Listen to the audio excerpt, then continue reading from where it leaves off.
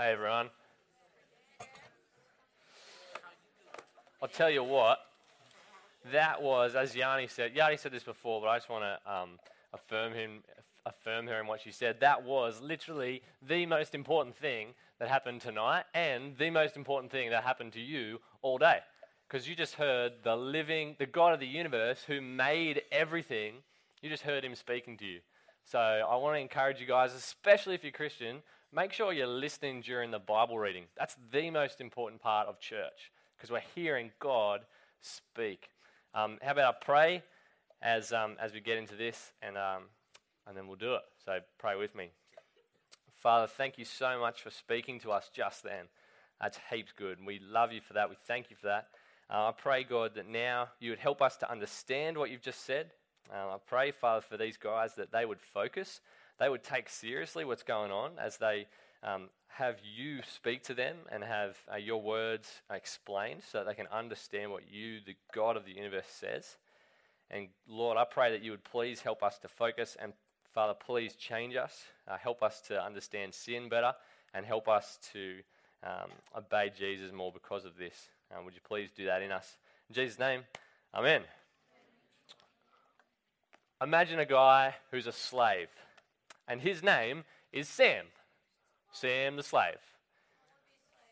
And Sam's father was a slave. Not you, Sam. You're not a slave. Sam's grandfather was a slave, and his great-grandfather was a slave. And Sam has all his family and all the generations in the hundreds of years before, they've all been slaves. And Sam and his family, they don't have a home. And so Sam, he sleeps in the little corner of a shed that his owner has given him to sleep in. But all Sam does, he works for this guy, and he sleeps at night in the corner in the dirt, and that's all he ever does. He doesn't own anything. He's got no nice home to go home to. That's Sam. Now imagine a powerful warrior, and his name is Fred. Freedom-giving Fred. And freedom-giving Fred, he does what he does best, right? And he goes and he gives freedom to Sam the slave. He rescues him, and he comes along with he's a sick sword and his massive guns, and he frees Sam from his oppressors. And not only that, but he gives Sam his very own home. He pulls out his wallet and he buys him an epic house, and he says, "This is your house. You can live in that. You're no longer a slave. Eat it all up." Now Sam is loving Fred. Freedom-giving Fred is the best dude going around. And Sam is so thankful to what Fred has done for him. Fred is his hero. Sam owes everything to Fred. Now, that's a little picture of God and Israel. In the book of Exodus, which is a couple of books before Judges, this is a kind of picture of what we see happening to Israel. Israel have been in slavery under Pharaoh in Egypt for 400 years. And God saves them. He does mighty acts of power, and he does all this crazy stuff, and he saves the Israelites out of slavery. And before all he'd done that, he had promised one of their descendants that he would give them a home, that he would give them land that would be their very own, where they could raise up families there, and they'd have food there. They'd have shelter. It was a place where they could live and serve the Lord with all their hearts. And God kept his promise to the Israelites. Have a look down in your book in 2 verse 6. After Joshua, who is the leader of Israel at the time, after Joshua had dismissed the Israelites, they went to take possession of the land, each to their own inheritance. Now you guys tell me, how do you think Israel should respond to God right now?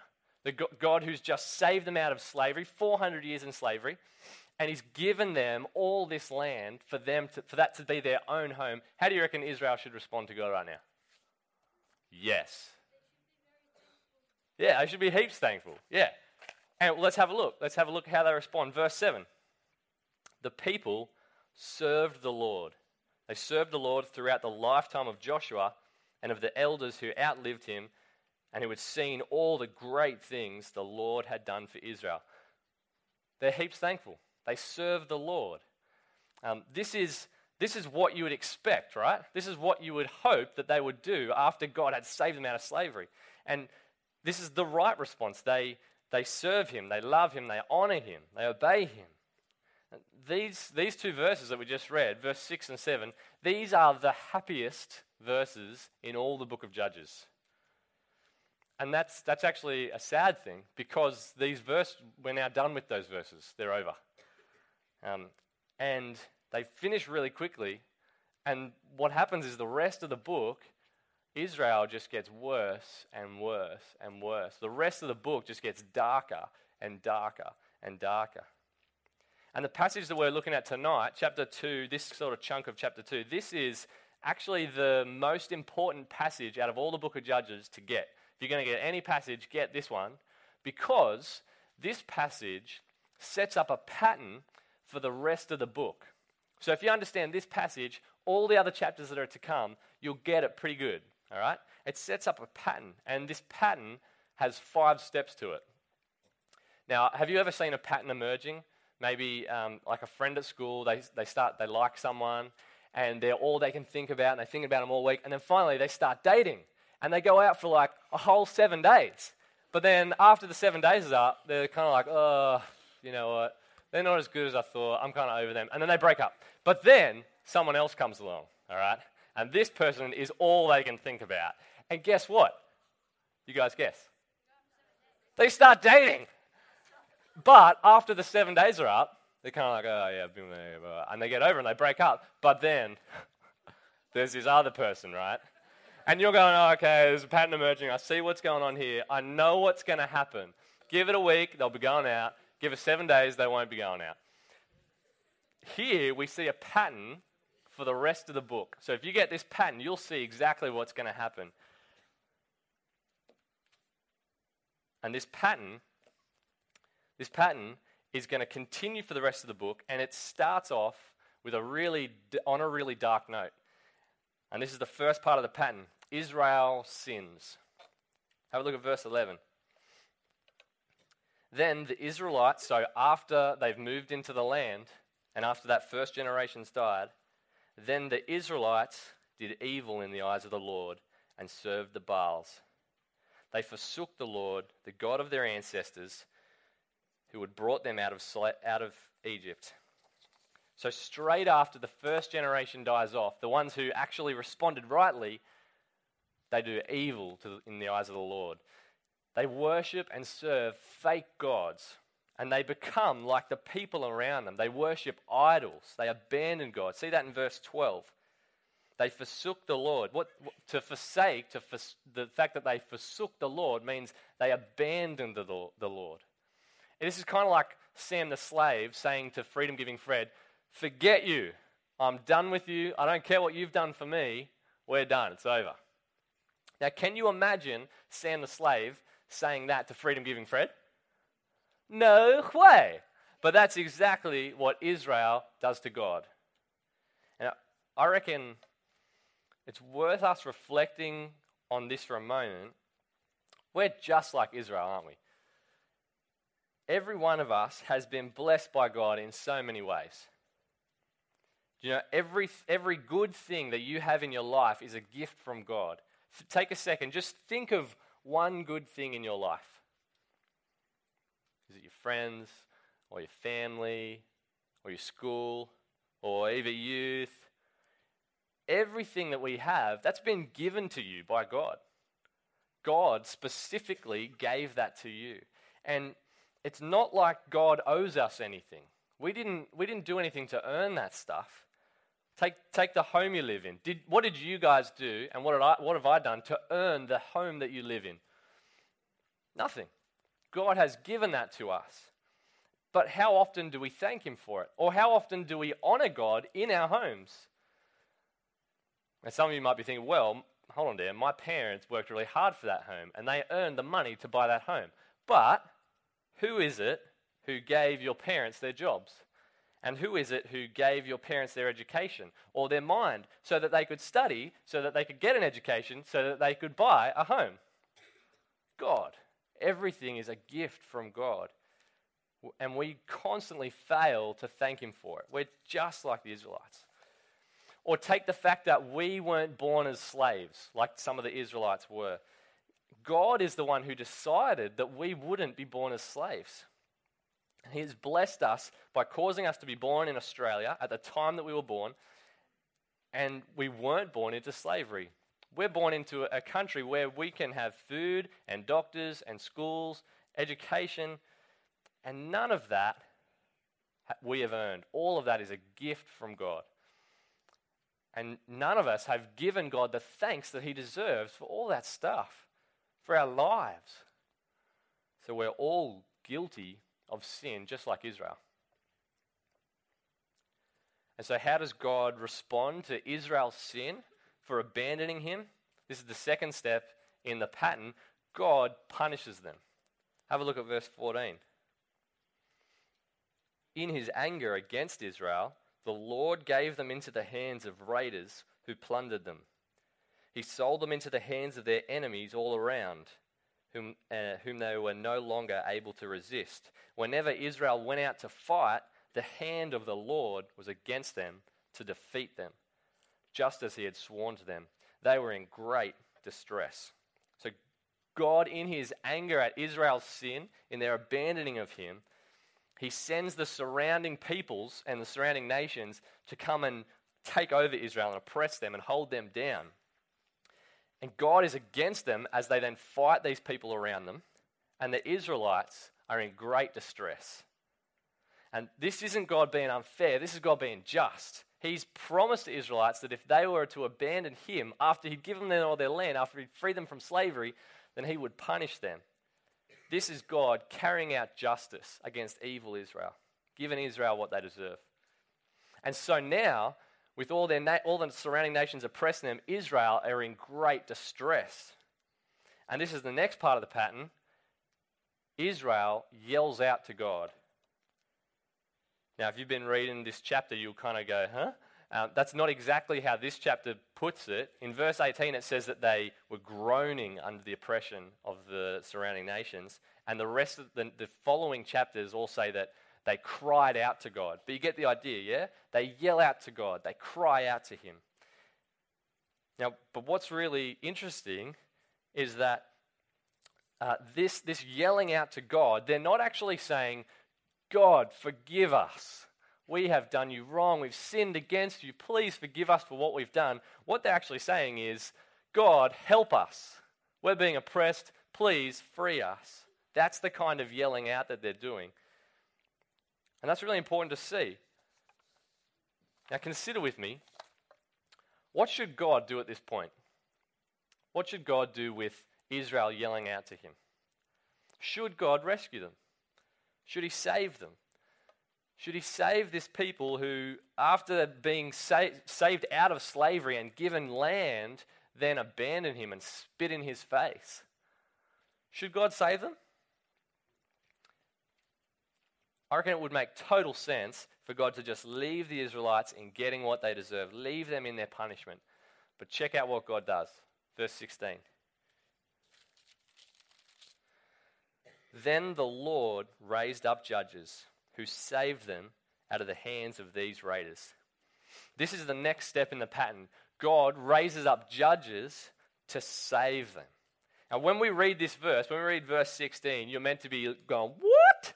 Why would God do this for Israel? Why would God do this to sinful Israel who spits in God's face time and time again? The same Israel who abandoned the Lord, the same Israel who wouldn't even say sorry to God. They just cry out and say, help me. Why would God save them? This is amazing grace that God would raise up a judge. It's kind of like this. Imagine you got Freedom Giving Fred, right? And after he saved Sam the slave, he said, okay, I've now saved you. I've given you a home to live in. You're no longer a slave. But now I want you to do 3 things for me. Now that I've done all this for you, I'd really like it if we could be friends. You got to be my mate. And he says, and I'd love it if you'd come around for dinner and we'll hang out. And the third thing is, when I go on holidays, I'd love it if you could take care of my dog and feed my dog. And Sam's like, well, of course. You've done so much for me. You've given me a home, saved me from slavery. Of course I'll do these 3 easy things for you, these 3 things. But Sam doesn't keep his end of the bargain. He knows that was a sweet deal, but he doesn't keep his end of the bargain. He ignores freedom giving Fred. He still comes over to his house, but he frisbees plates at Fred's head whenever he turns around, and he smashes plates on his way out, and he repeatedly runs over Fred's dog. He comes over to his house specifically to run over his dog. But now, Sam, the once slave, now he's in some trouble. And he's got a gambling debt. He's got a gambling problem, right? And he starts gambling away all his money, and pretty soon he loses his house. And so now he's in distress, and he's yelling out, and he doesn't know what to do. And so he yells out to Fred. Now, what do you reckon Fred should do? Does Fred owe him anything? No way. This guy intentionally, multiple times, ran over his dog. He doesn't owe him anything. That's like Israel and God in this situation. Should we expect God to help out Israel? No way. But verse 16, he does. God raises up a judge to save them. When we read verse 16, we're meant to be scratching our heads in wonder. And now, surely they'll turn. Surely Israel will love God for what he's done again, right? Surely now they've got to respond to his grace with thanks. Surely now they've got to want to serve him out of all their hearts for what he's done. But, have a look at verse 19. This is the last step in the pattern. The judge dies, and Israel sinks even lower than before. Verse 19. But when the judge died, the people returned to the ways even more corrupt than those of their ancestors, following other gods and serving and worshipping them. They refused to give up their evil practices and stubborn ways. God gave the undeserving Israelites judges, saviors, or leaders, that kind of means. He gave them guys to lead them and to save them. And then, as soon as the judges died, the people, they just go straight back to their old ways. The judge dies, and they sink even lower than before. They get worse than before. And that is the 5-point pattern of judges that completes the cycle. Israel sins, God punishes them, Israel yells out to God, God raises up a judge to save them, and he does, but then the judge dies, and Israel sinks even lower than before.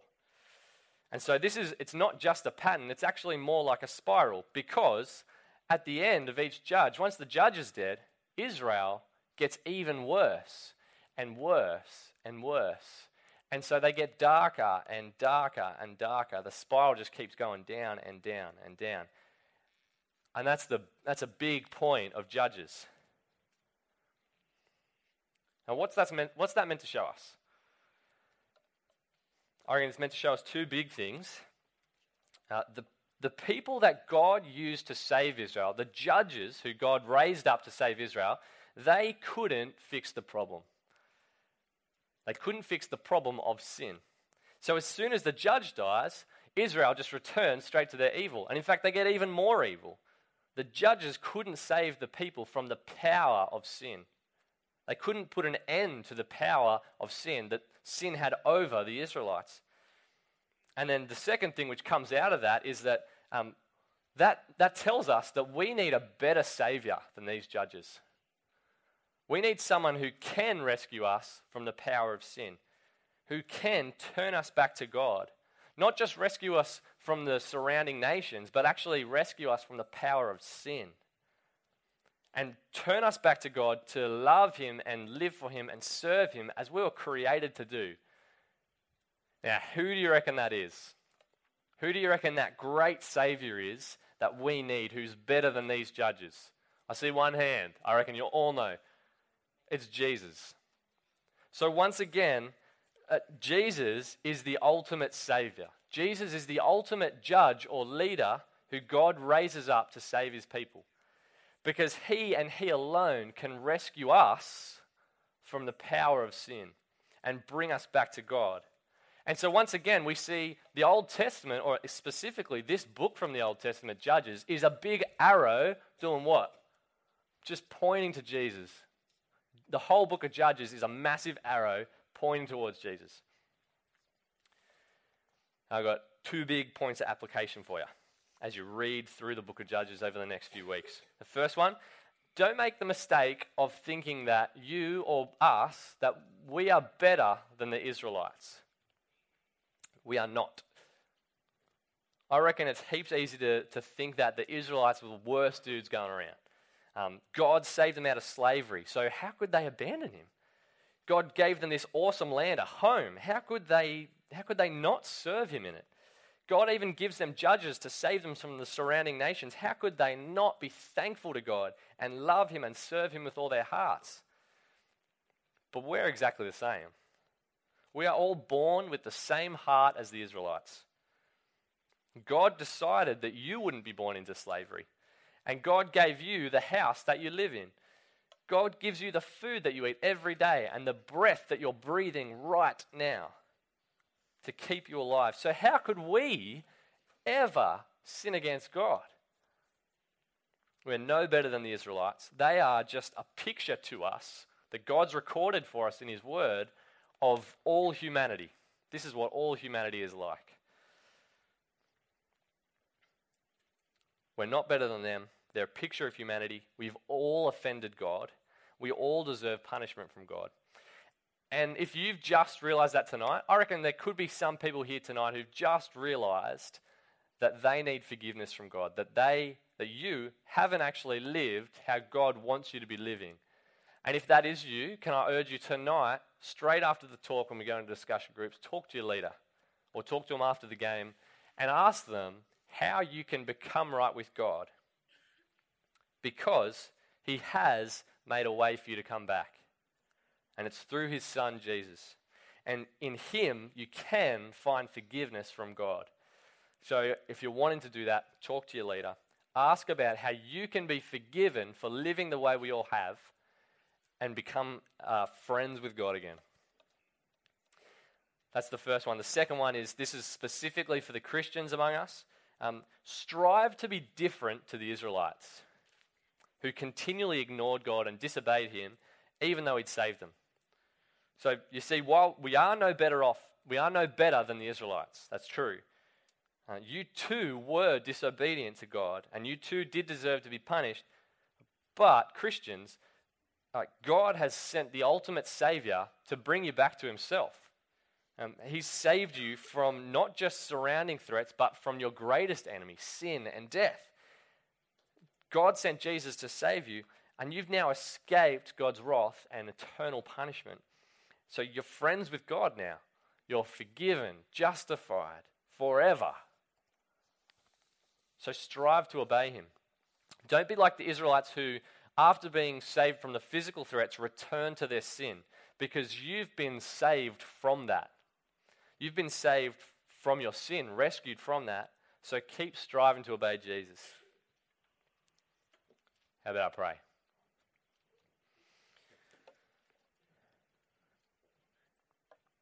Father, we are all sinful. We see that the Israelites are just a picture to us of all humanity, us included. And we are sorry for that. And Father, we want to thank you so much for how merciful you were to the Israelites in raising up judges continually. And Father, we want to thank you even more for being merciful to us, for raising up Jesus to die in our place, to live in our place, to save us from the power of sin, to rescue us from that and bring us back to you. We're heaps thankful for that, God. And we pray now that you would please help us to love you because of that and help us to become more like Jesus. In his name, amen.